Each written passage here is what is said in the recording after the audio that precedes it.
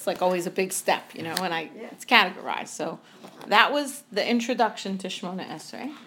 And now the new notebook, at least for the moment, and looks like it's pretty full, at least for now, is some of the halachic principles of Shmona Esrei, by which I mean I'm not able to teach the halachos of Shmona Esrei. I don't know them. So I'm certainly not qualified to comment on them. But I can talk about what I've seen in terms of what the halachic principles are. So again, a few of them we already talked about, because Rosh Hashanah Yom Kippur time, we spoke about two of those topics in more depth. One was the importance of saying the words and actually articulating them so that you can hear them. And at the same time, nobody else should be able to hear your words.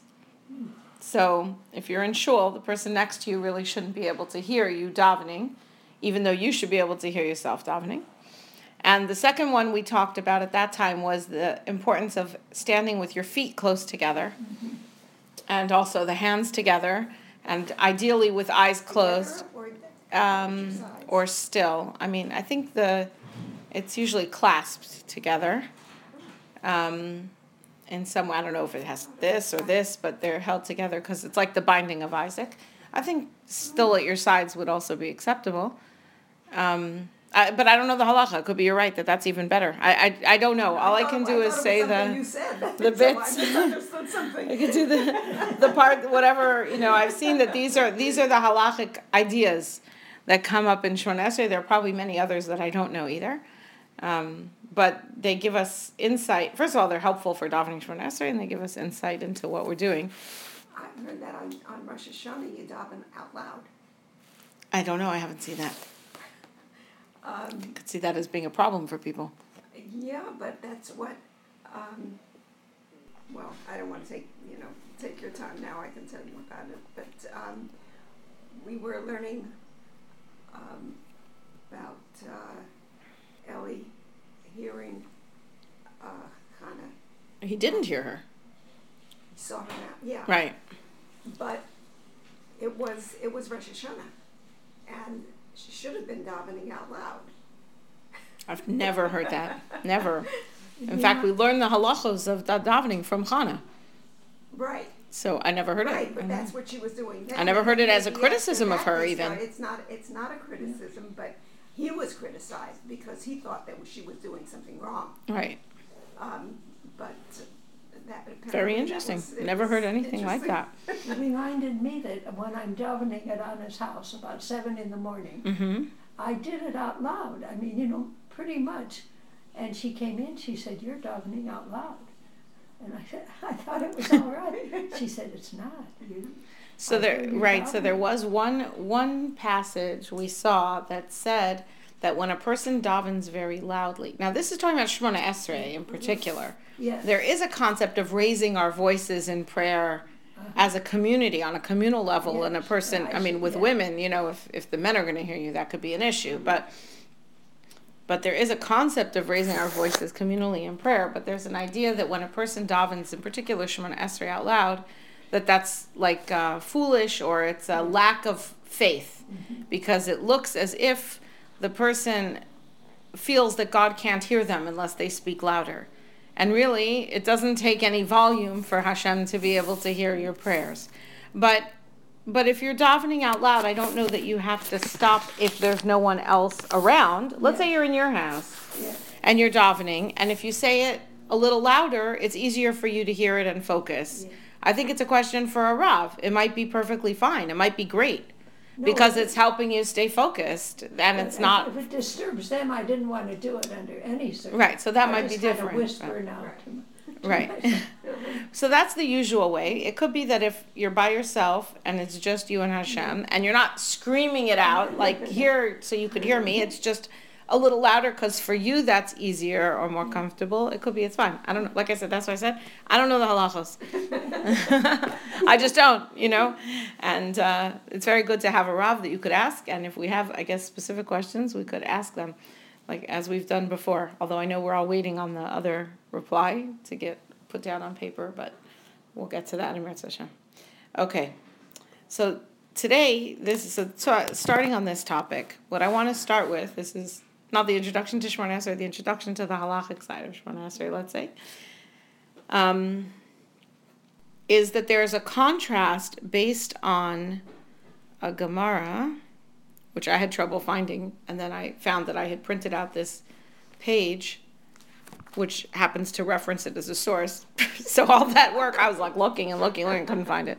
Okay, it's a Gemara in Shabbos Daf Yud Amud Aleph, where the Gemara contrasts Torah and Tefilla, and it contrasts them as Chaye Olam and Chaye Sha'ah. This is something we've mentioned in the past, but I think it was probably quite a long time ago. Does it sound familiar? It was like a really long time ago, the last time I remember mentioning it.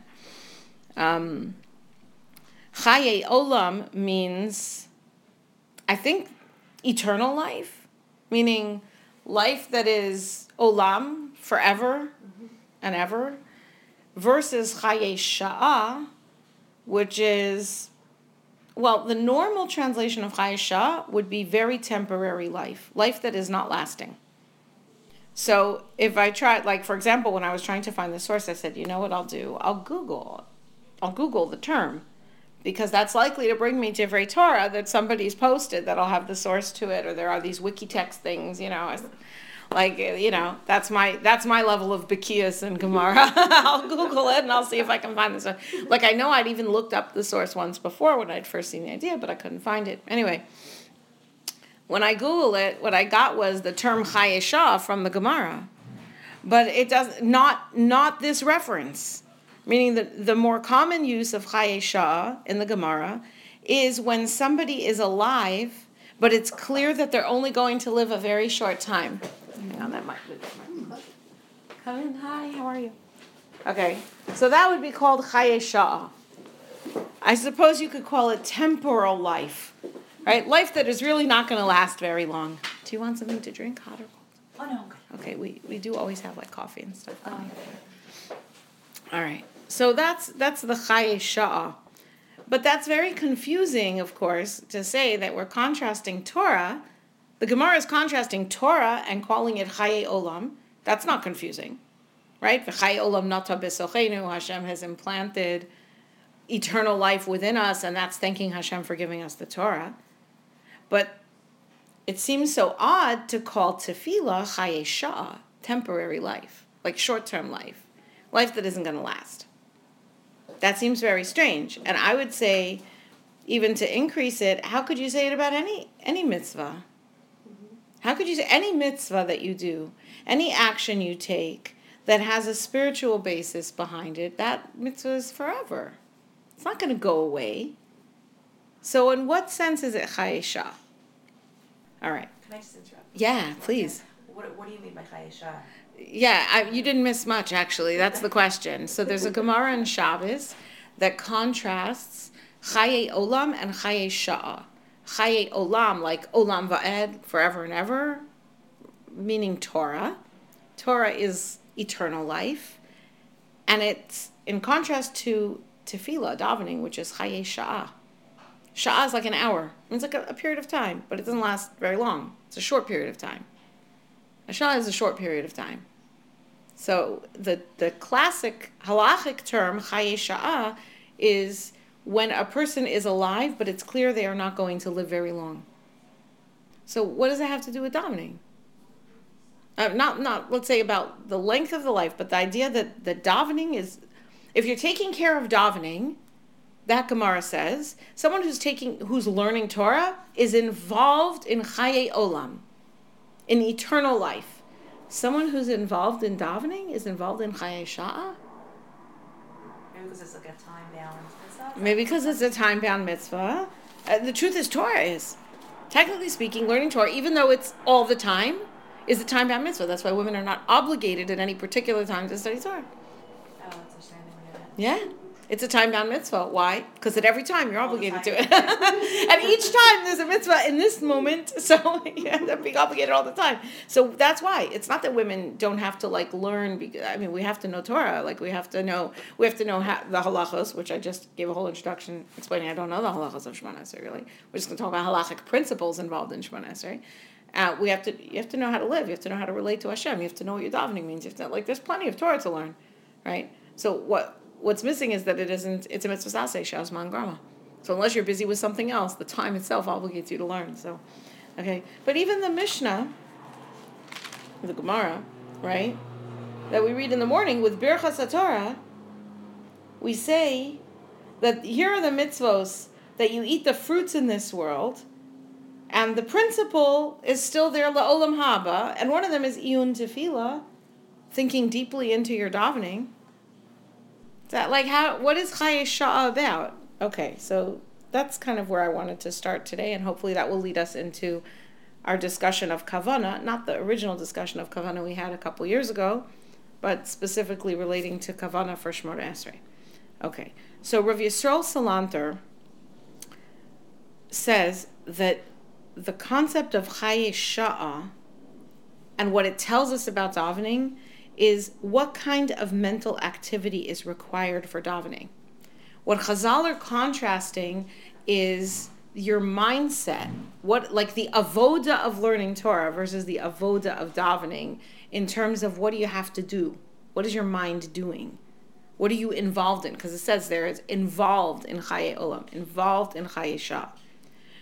When a person's studying Torah, says Rav Yisrael Salanter, we're trying to focus very hard on a particular subject to understand everything about it. We're asking questions, we're looking for answers, we're saying how do we define something rigorously so that we know what it is, categories, distinctions. But davening is not about clarifying issues. It's not about investigation. It's not about questions and answers. He says the only mental activity required for davening, for prayer, is to identify with it according to the particular life situation we're in when we're davening. So we have to focus very hard on davening, but it's a different kind of focusing. Mm-hmm. One of them is a focus on Chaye Olam, on what is eternal, what is truth. How do I define this? How will I know that it's always going to be the case in such a situation? How does this apply to this behavior or this situation or that? That's Torah. That's Chaye Olam. That's lasting forever. But the kind of focus that it takes to daven properly is a focus that brings us to be inspired by our davening, moved by our davening, changed by our davening, which means relating to the davening. Relating to the davening means you get so deeply involved in what you're talking about with Hashem that you stop thinking about everything outside of that. You're just completely there. Being completely there is not purely intellectual. You could learn Torah in a purely intellectual way. I'm not saying that's the ideal, but it is fundamentally an intellectual process. Tefilla is not, you can't say that somebody who davened on a fundamentally intellectual plane has accomplished what they needed to do. Okay? You could make some kind of case, you can't even, I was going to say you could make a case for it in Shema, but you can't even though that's Seichel. Back in Shema, it's Seichel, because it's Seichel that was built on emotion, that was built on physicality. Because that was each of the levels. You went from the brachos to the psukei de zimra to the Shema. You didn't just jump into Shema. The avoda of Shema has as its prerequisite that you've said psukei de zimra, not because you have to halachically necessarily to be Yotzei Shema, but there's a process there that's building one floor on top of another floor. So you're recruiting, you've already got those things going, and then you add another ball. It's like someone who's juggling, and then you start with one, and then you add a second ball. And when you've got those two going in the air, you can add a third one, and then a fourth one. But you don't just set down the first balls and now say, now I'm juggling the fourth ball. The goal is to get them all going at once. So we start with one, and then we layer on another, and we layer on another. So with Shemona Esrei, we can say that that's adequate. When a person is davening, it has to be intellectual as well as emotional.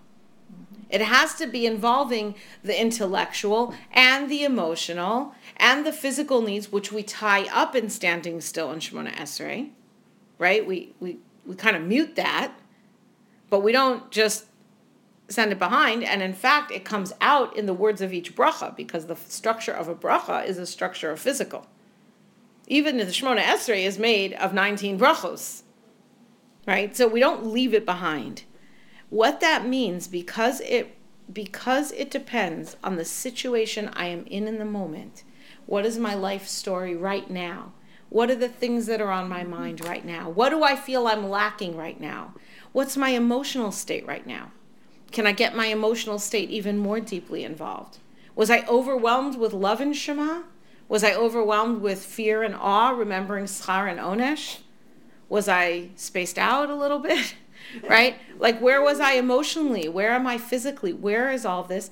All those things change constantly. All those things are always in flux. So from day to day, from one tefillah to the next, even within a day, the way we relate to tefillah is constantly different. It's not chaye olam, that which lasts and is true forever and ever in a pure sense. It's that which is sha'ah, temporary. It's constantly changing. So this is Rav Yisrael Salanter's explanation for what are Chazal telling us by saying that one who is involved in learning Torah is involved in Chaye Olam, and one who is involved in davening is involved in Chaye Sha'ah. It's because he's involved in life, in the aspects of life that are constantly moving and changing. That's coming into it. In addition, you have to bring the intellectual, you have to even bring the spiritual. So, and the will, so those things can be constant. But you can't say that this is a whole constant when a whole big chunk of it is going to be constantly on the move and changing and like some kind of moving target. When a person who is praying is inspired, it is according to his reality at that moment. That's really the summary line. That's Rabbi Reuven Leichter's explanation of Rav Yisrael Salanter's explanation in Or Yisrael. And you keep on quoting Did you listen to his shiurim? I did listen to some of his shiurim, and they're awesome. But what I'm quoting from here, he wrote 2 books that are in English, and they are awesome. Did? They are relatively new, in the last year or 2. He's my husband's Rebbe. Oh, so then here's your Hanukkah presents if he doesn't know about the books. They are awesome. Absolutely awesome. This is a life changer. This is just a stupendous book. Sorry, No, everybody. go for it. This is, when you have the antibiotics, not the antibiotics like for sickness, I'm saying when you have what somebody needs for that, right? You got to have it. I'm very grateful to having discovered these svarim, and I'm happy to pass it on to the next person.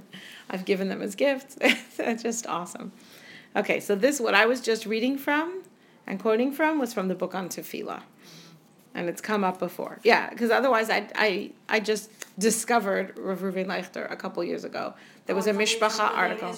No, I never heard of him there. We meet him every time we go to Israel. We always. That's amazing. Yeah. He's incredible. So there was a Mishpacha article about how to do tshuva, and it was absolutely revolutionary for me. Changed everything. He was on the front cover recently. Recently, I didn't see. I haven't had a subscription since like June. So if it's more recent, I would love to see the article. No, before June. Oh, so it was like before Yom Kippur, but it was at least a year ago, maybe 2 years ago. And that was, then I got like totally hooked. Okay. All right. So that's this piece, the beginning, introduction to Chayesha.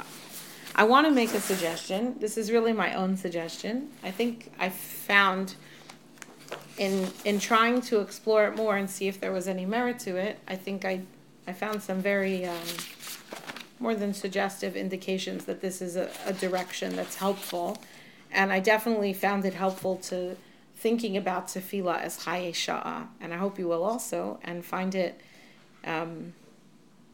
something that's helpful in, I'm about to say Shmona Esrei, and to stop for a second and say, so why am I here? Why? It's very helpful. It's also good for remembering, like, do I need to say Al Hanisim or Bashi Baruch? Like, so you just like plunge into Shemona Esrei and you're halfway through and you realize, it's Shabbos. I probably wasn't on Rafa'inu. Like, okay, right? Like, so it's just like, okay, wait, why am I here? What is my objective? What am I coming for? Okay, and this is to suggest I do want to suggest like a slightly different tack also with Chayisha. It's not in contradiction, it's just different. And that is this. We know that the Shemona Esrei was established Keneged Tmidim. It corresponds to the Korban Tamids of the day. It's a Chazal. Tefilla Keneged Tmidim Takanum, I think is the wording. Okay, that's where the Shemona Esrei is. Now, if we look at the very first place that a Korban is described in the Torah, always a good idea, right? It's in Bereshis Perek Daled. Vehevel hevi gam hu bi bechoros tzono umichel vehen.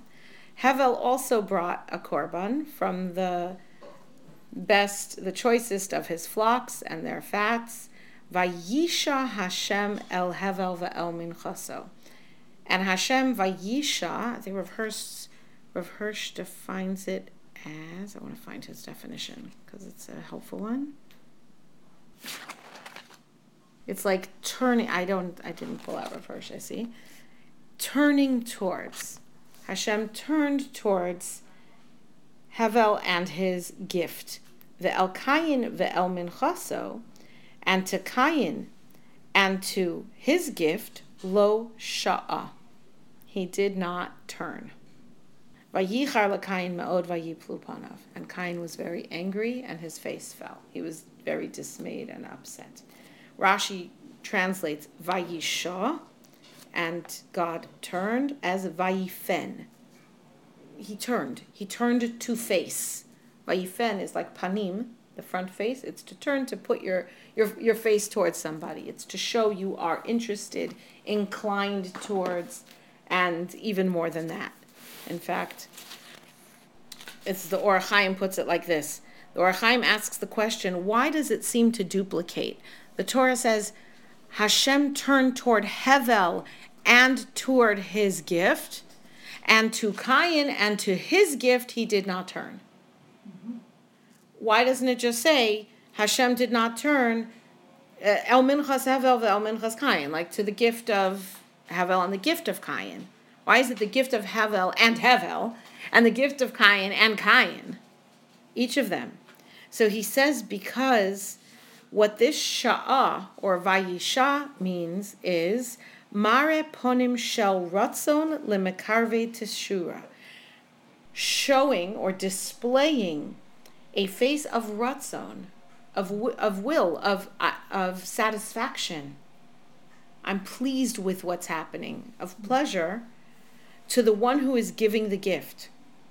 It's not the gift that's making the difference. It's the person giving the gift and showing it to them, showing them. So in this case, yes, it shows up in the quality of the gift, right? Hevel brings a better gift than Kayin.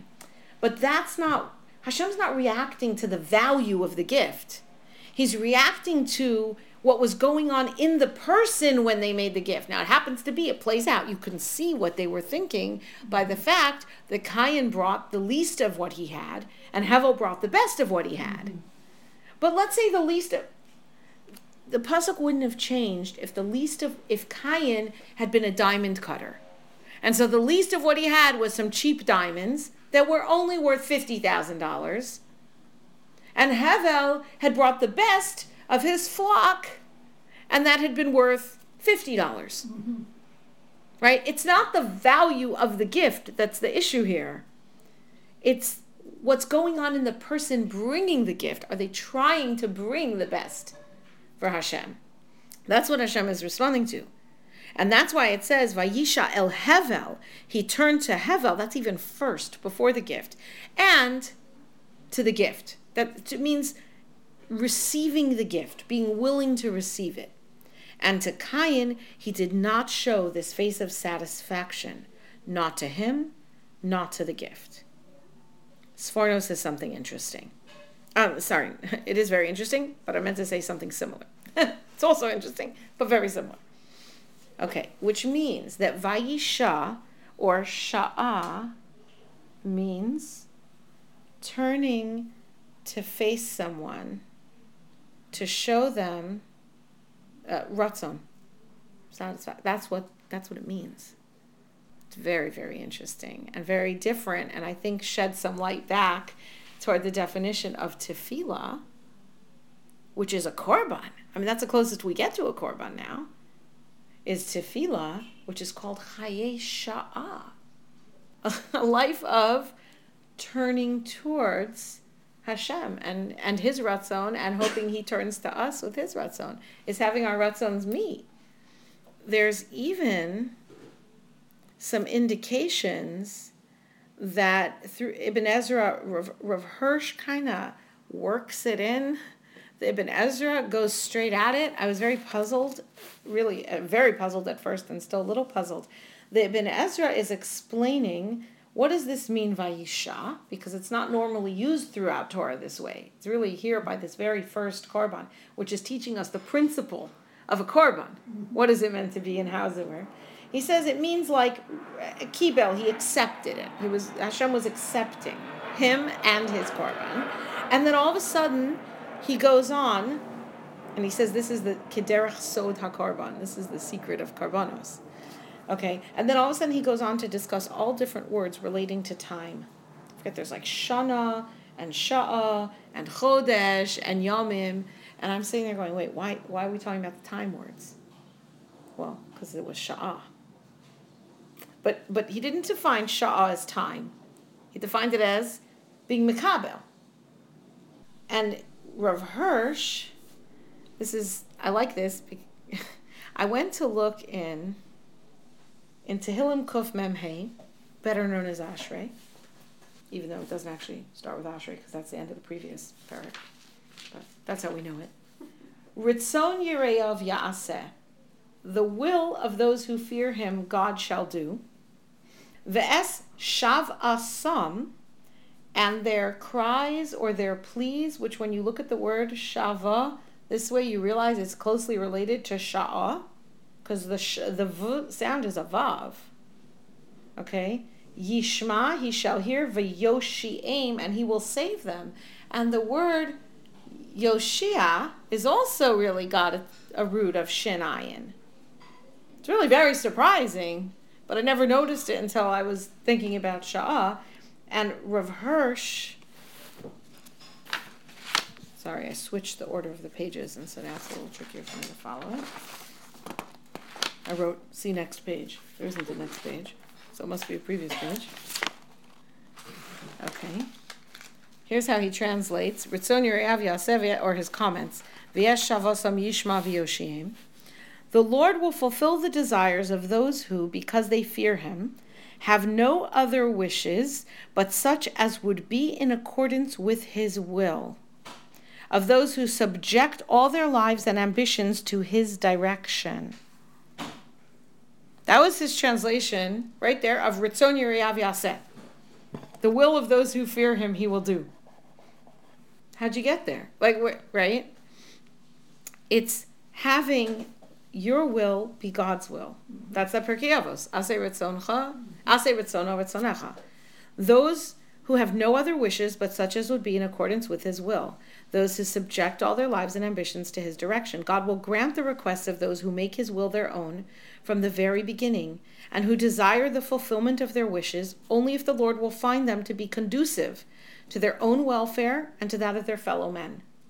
What we know as Sheyimali Mishalos Libenu Latova. He should fulfill the requests of our heart for the good.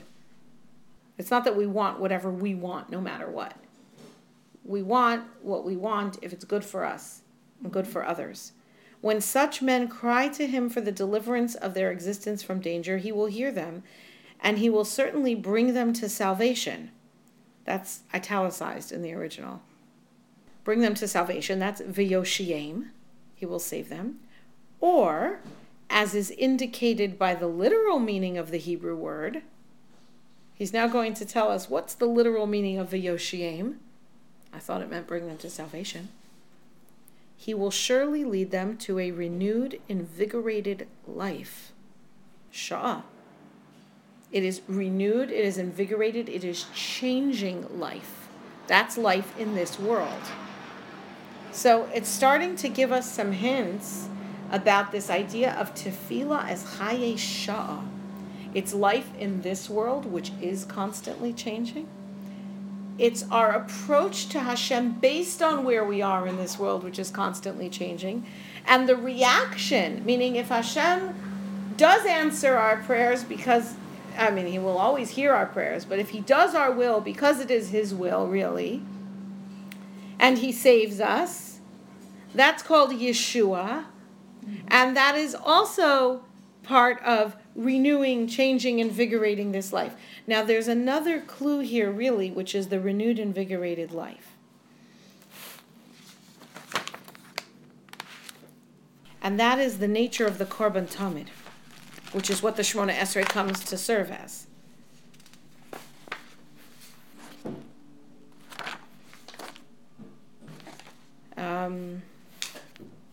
The Korban Tamid, what's the word Tamid? Again, something we talked about, but it was a really long time ago. Tamid means constant and consistent. It's each and every day, and it's also regularly through the day. That's what Tamid means. It's consistency and constancy. We need to keep being renewed.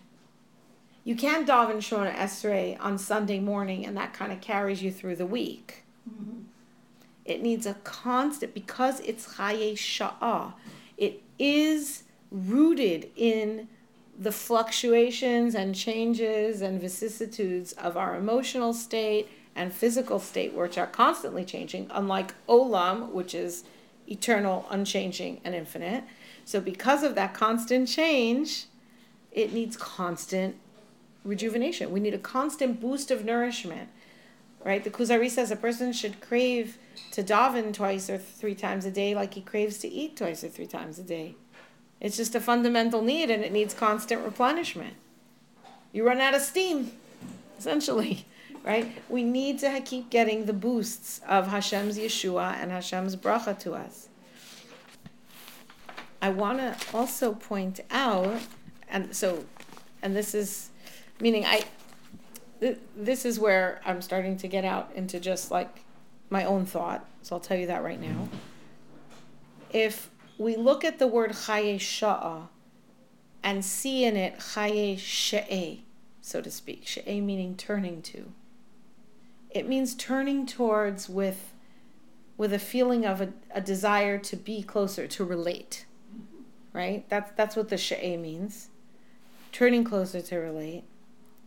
Then we can understand it's actually not it's not in Nusach Ashkenaz. In Nusach Sfard, in Ritzei, the Shemona Esrei says, I'm looking over here, it's not in here. Ritzei Hashem Elokeinu ba'amcha Yisrael.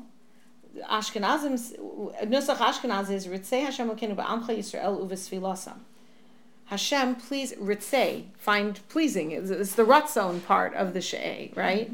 Of the Vayisha. Please find us satisfactory, pleasing, good in your eyes, your nation Israel and their prayers.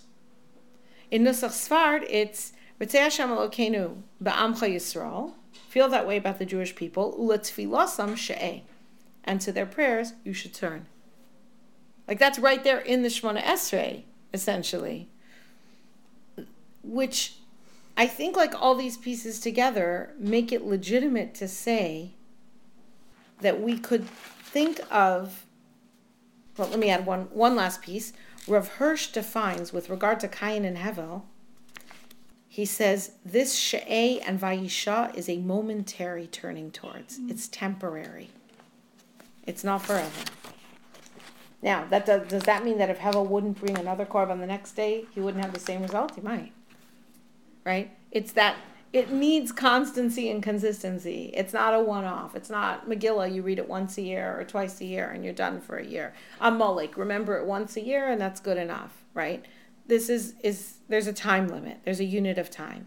I think he's probably also basing that a little off that Ibn Ezra. And how he translates, why does your face fall? Why are you upset? Rav Hirsch translates that as, Why are you angered at the past and depressed and hopeless for the future? He keeps tying it back to the time. The she'eh is this chaye sha'ah. It's clearly interwoven as the same word. So I think it's legitimate, to say tefillah is chaye sha'ah. Sha'ah, as in us turning toward Hashem and toward His will, that comes from shavasenu, our cries, our pleas, like Ritzon Yirav Yasev Shavasam, right? Our cries, our pleads, our feeling of desperation even, our feeling of need drives us to turn towards Hashem. And we all know it's true. We all know that's true. That drives us to turn to Him. We feel, I have no one else to turn to other than Hashem, so I turn to Hashem, right? And it's also Chaye Shah that it brings to Yeshua, Hashem turning to us, Vayisha, El Tfilasam She'eh, right? El Minchaso Lo Sha'ah. That shouldn't happen to us, right? That this is Hashem bringing us Yeshua and reinfusing our lives with energy and bracha and creative force. Which, when you get right down to it, is saying what we've been saying all along, which is recognizing in Shemona Esrei, when we stand still, we are demonstrating that we're powerless. Remember, we said this Erev Yom Kippur, right? We're standing still. We're showing that we can't move, we can't speak, we can't see, we can't. The hands, the feet, that which drives us through the world and allows us to manipulate the world, we recognize that the true power of all that is from Hashem only. It's not our own power. That's really what we're saying. And so from our Shavah comes Hashem's Yeshua, that reinvigorating and reinfusing us with life and energy and creative force. And that's how Mechadish B'Tuvo B'chol Yom Tamid, that Hashem is constantly infusing the world, and we have to turn to Him. Life in Olam Hazeh is Sha'ah. Piece by piece, temporary, hour by hour. Hashem's constant and continuous attention, infusion, care, creation, giving us life, because otherwise it will turn into entropy. That is all the expression of His Ratzon. That's His Ratzon. And we come in Tefillah and we express our Ratzon. And that our Ratzon should be His Ratzon, and therefore they interplay that way. So I think with that in mind, it helps to parallel us to understand the concept of the Korban, Tamid. And what Rav Berkowitz says when we come into Shemona Esrei and understanding the halachos of Shemona Esrei is, all of the halachos of Shemona Esrei, all of them stem from the single idea that Shemona Esrei is a dialogue with Hashem, that we are standing before God, our Creator, and speaking with Him, and not only speaking with Him, but hearing from Him.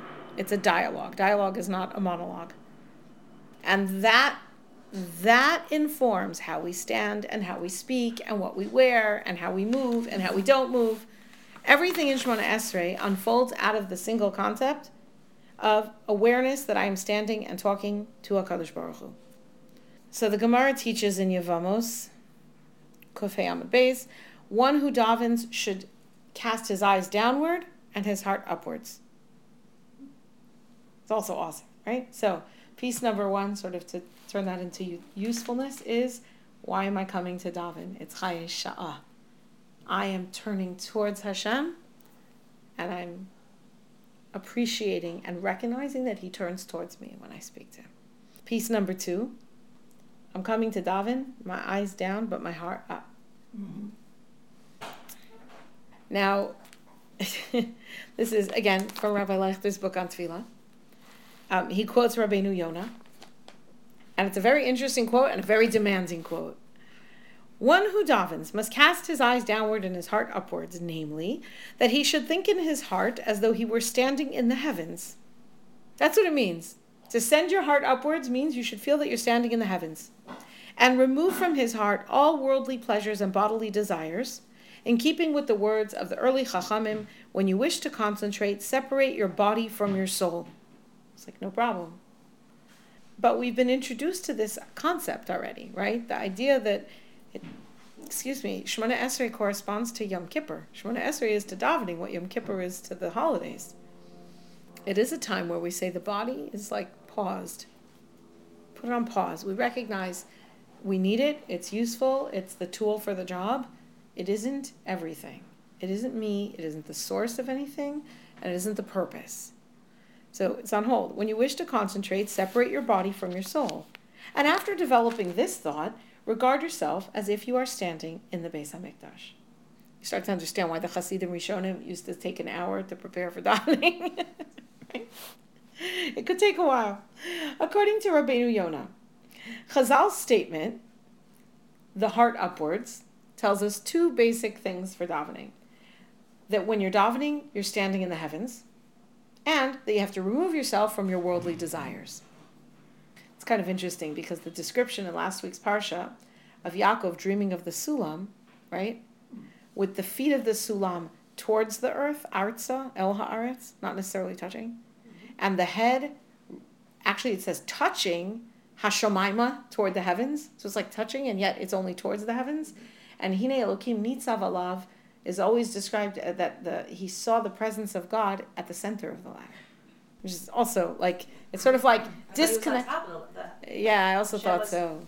It seems to be on top at the middle. What do you mean on top of the middle? Meaning if the ladder is on this slope, then he's sensing the presence of Hashem coming from the middle. Oh, I see. Over. This was over as the feet were in Beisel and the head was Luz, and he's in Makom HaMikdash at the center. So, yeah. What does that all mean? I have no idea. No concept at all, right? What I was going actually was toward this description of the ladder, which, in accordance with a very interesting approach from Rav Moshe Eisman of Baltimore, was saying that essentially you have to feel that you're towards the earth, but yet disconnected from. And where you're headed is towards the heavens, and hopefully that's how you reach it. Even though Shamayim, by definition, is Sham, is there. Like it's always farther than wherever you are. You can't just get there. No rocket will take you there. But yet it's Magia. Yet somehow you could reach it just by constantly heading towards it. Okay, so he says the second idea is somewhat easier to explain. I could understand that I have to remove from my worldly desires to get fully into Shemona Esrei. And we're saying to Hashem, you are interested in our needs. We talked about that at the beginning of the introduction to Shemona Esrei, the Masa Umatan. Recognizing it's a dialogue, it's a negotiation, that we both have an interest in what we're talking about. Okay. But it's much more difficult to understand how you're standing in the heavens. Like I'm supposed to turn myself into somebody who's standing up, like, past the Malachim, that removed. Like, that doesn't seem so realistic for me. So he brings a very interesting approach. He says, stars, what's the quality of stars when you look up towards the heavens? The quality is that they're so predictable. You can chart them out 1,000 years in advance. You know exactly where each one is and where it's headed and what its arrangement is. There's an orderliness, right? B'mishmerosehem kirtzono. Hashem established all of the heavenly bodies in their mishmeres is like your duty cycle, like your watch. You know, each one has a routine and a job, and it keeps to that. There's a perfection there. It's meticulous. It's organized. If you look upward, that's what you see. If you look downward, what you see is chaos. What you see is entropy. What you see is things getting messed up, people dying. So when we look upward and we say, you're standing in the heavens, Chazal tell us, stand in the heavens. Your eyes may be looking down, but your heart has to be looking up. Then what they're saying is, look up and realize that even that which is down on the ground and looks chaotic, it's really all under Hashem's control. It's really all part of a plan. It may look chaotic to us, but if we could take steps back to see the picture in the big way, it's completely organized and planned, and every detail has been worked through and is working toward the greater good of God's will. And this is that broadening of our view that he talked about earlier. I heard Rav Berkowitz quoted the Gra, the Vilna Gaon.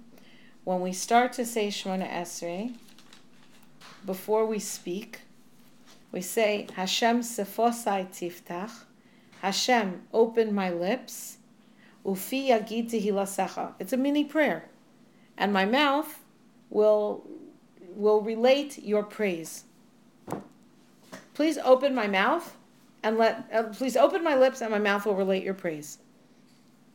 So the Gra points out that the lips, that's the outside. That's the superficial aspect of speech. Hashem opened my lips is saying, make sound come out.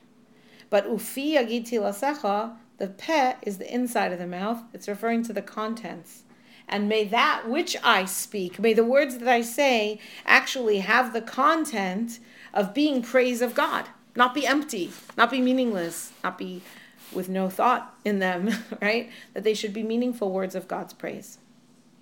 The Nefesh HaChaim, I'm going to jump ahead here a bit.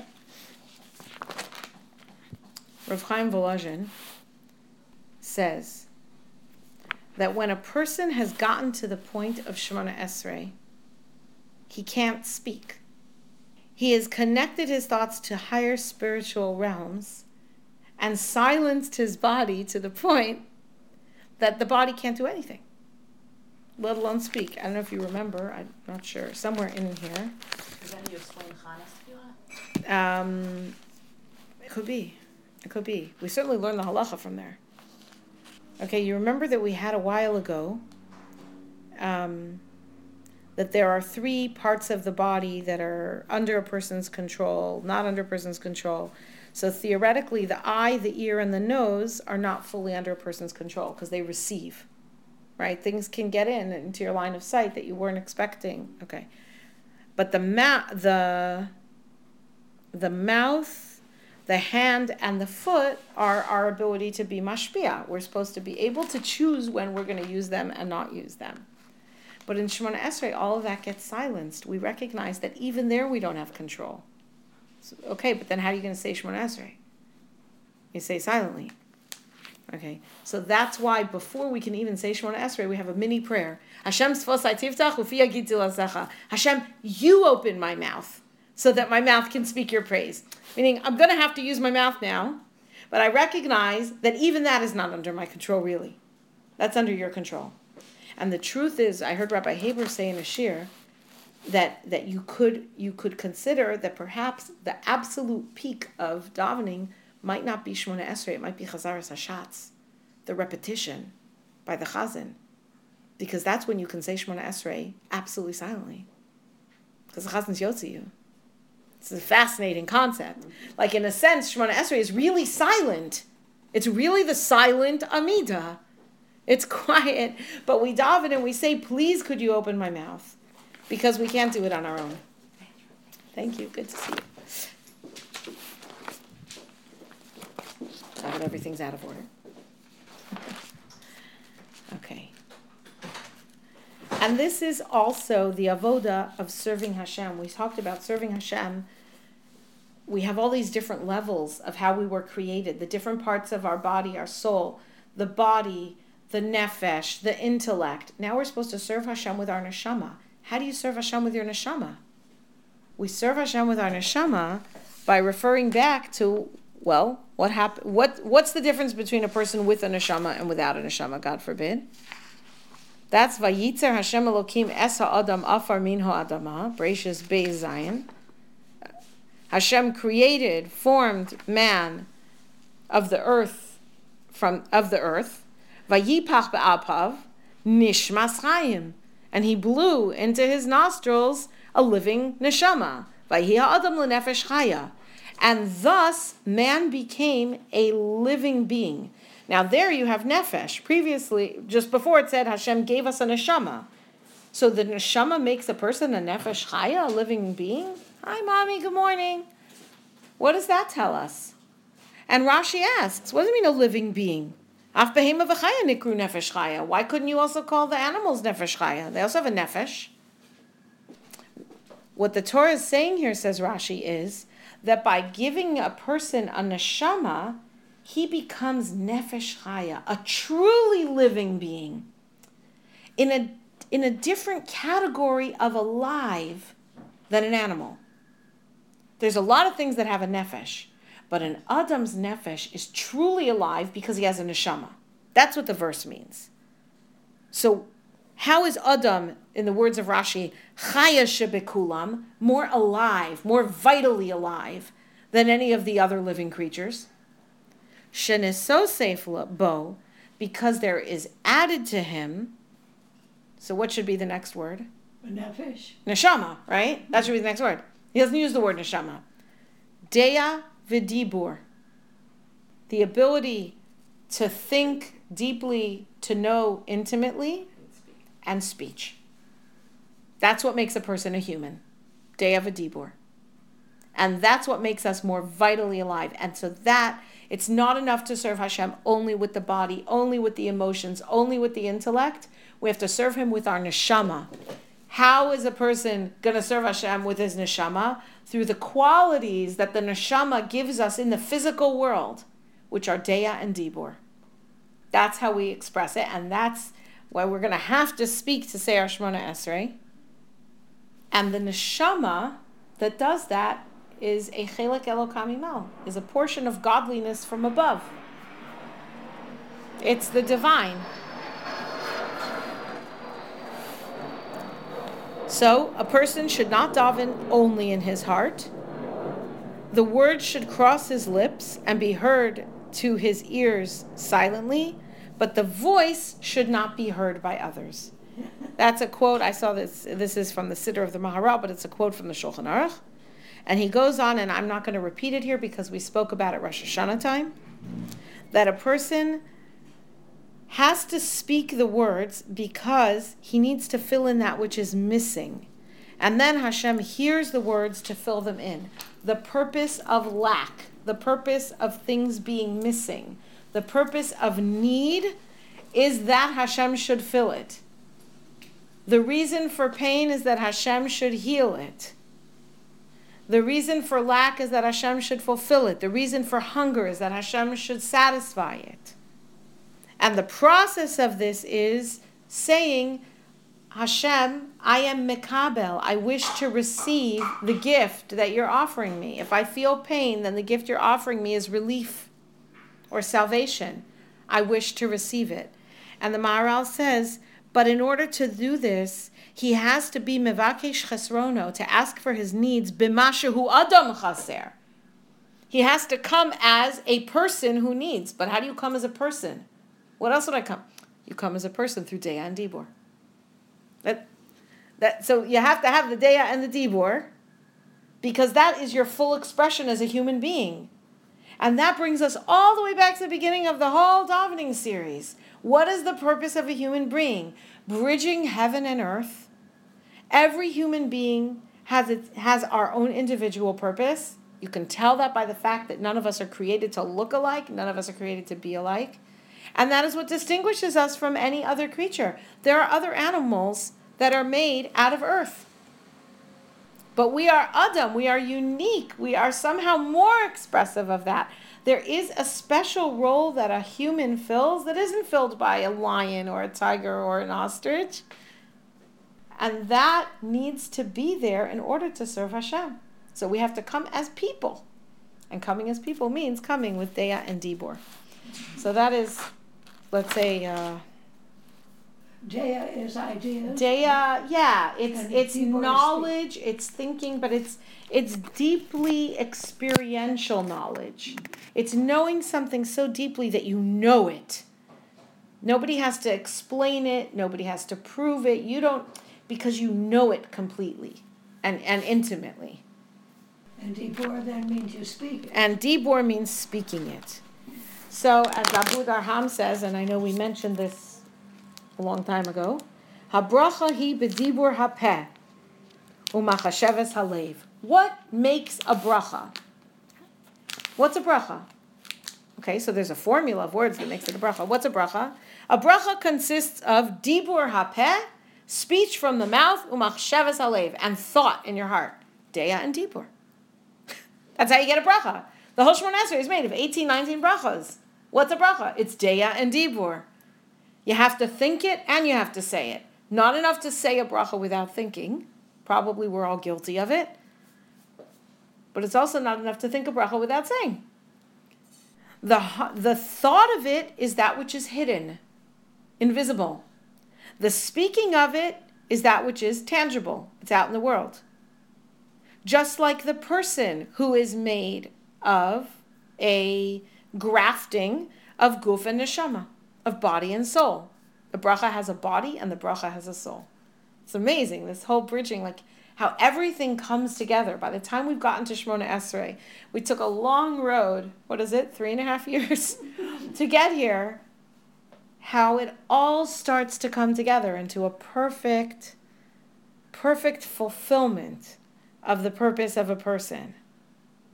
And then a person is suited to cling to Hashem, his creator, to stand directly in his presence, mitzad nishmaso, from the perspective of his soul, in that aspect. Okay, the body is not really quite fitted to stand before Hashem.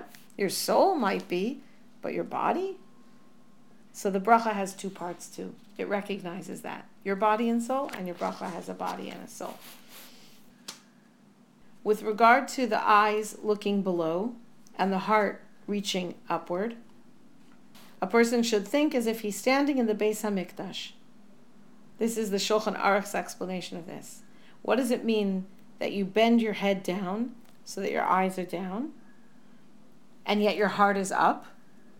It's that you envision, as you begin your Shemona Esrei, that you are standing inside the Beis HaMikdash. It's easier to do once we've learned about going from the outer courtyard to the inner courtyard to the Heichal, right? We can actually envision that we're standing there.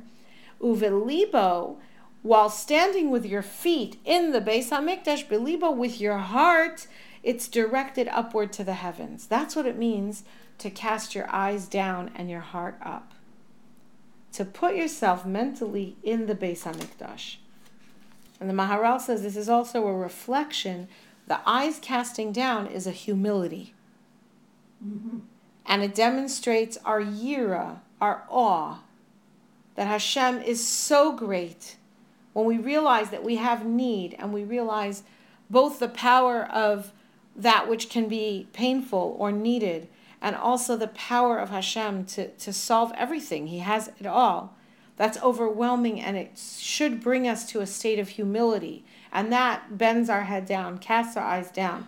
But our heart is lifted up to the heavens, which is indicative of our love for Hashem and our recognition that, yes, we need Him, but Hashem is interested in hearing from us.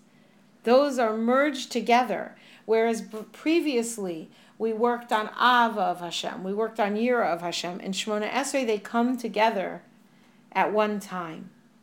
And the Maharal says, in teaching us that a person should direct his heart so that his eyes are directed downward and his heart is directed upward toward the heavens and down toward the earth of the Beis HaMikdash, that means that when a person is saying the words out of his mouth, he should be thinking that the Shekhinah is directly before him, because that's what would be the case if you were in the Beis HaMikdash. If you were standing there right in front of the Parochas at the Mizbeach HaZahav, the Shekhinah would be directly before you. And in this way, a person can remove all of the thoughts that disturb him, that bother him, that trouble him, that interfere with his clarity. And this will help him have pure kavanah and focus while he's davening. And of course, if a person would be giving, we'd say, speaking before a king, he would be careful and he would prepare his words and think about them before he says them. For us, it might be easier to say, when you're going to give a big presentation, you plan it ahead. You make an outline, maybe some PowerPoint slides. You practice, right? You think, what am I going to say? Why am I here? So all the more so when a person is standing before the Shekhinah. And this is hinted to by the fact that our tefillos, everything is directed towards the Shemona Esrei, which is the Kodesh HaKadoshim. That's where the Kruvim are. Two facing each other. It's face to face. The Kodesh HaKadoshim is the place where it's described as heaven and earth kiss. It's a meeting place for the spiritual and the physical. So we bring ourselves to there The kruvim are there. That is where the Shechina enters, and all bracha enters into the world from between the kruvim. From between this face-to-face loving embrace, loving relationship, loving kiss. That's where we are stepping into with our Shemona Esrei. Is a face-to-face. Okay, I think let's stop there. A good spot. Thank you. Thank you very They much. had at Or Eliyahu, they had one day for the children. I mean, it was just the girls of all brachot. Oh, I heard about that. I didn't hear. There was a video which I It didn't was watch. yesterday or the day It was before. recently, yeah. That's such a nice. It's such a special thing to do. They have also classes for the girls at different ages. They have before davening like 5 minutes of learning about davening. It's really very special. Very special.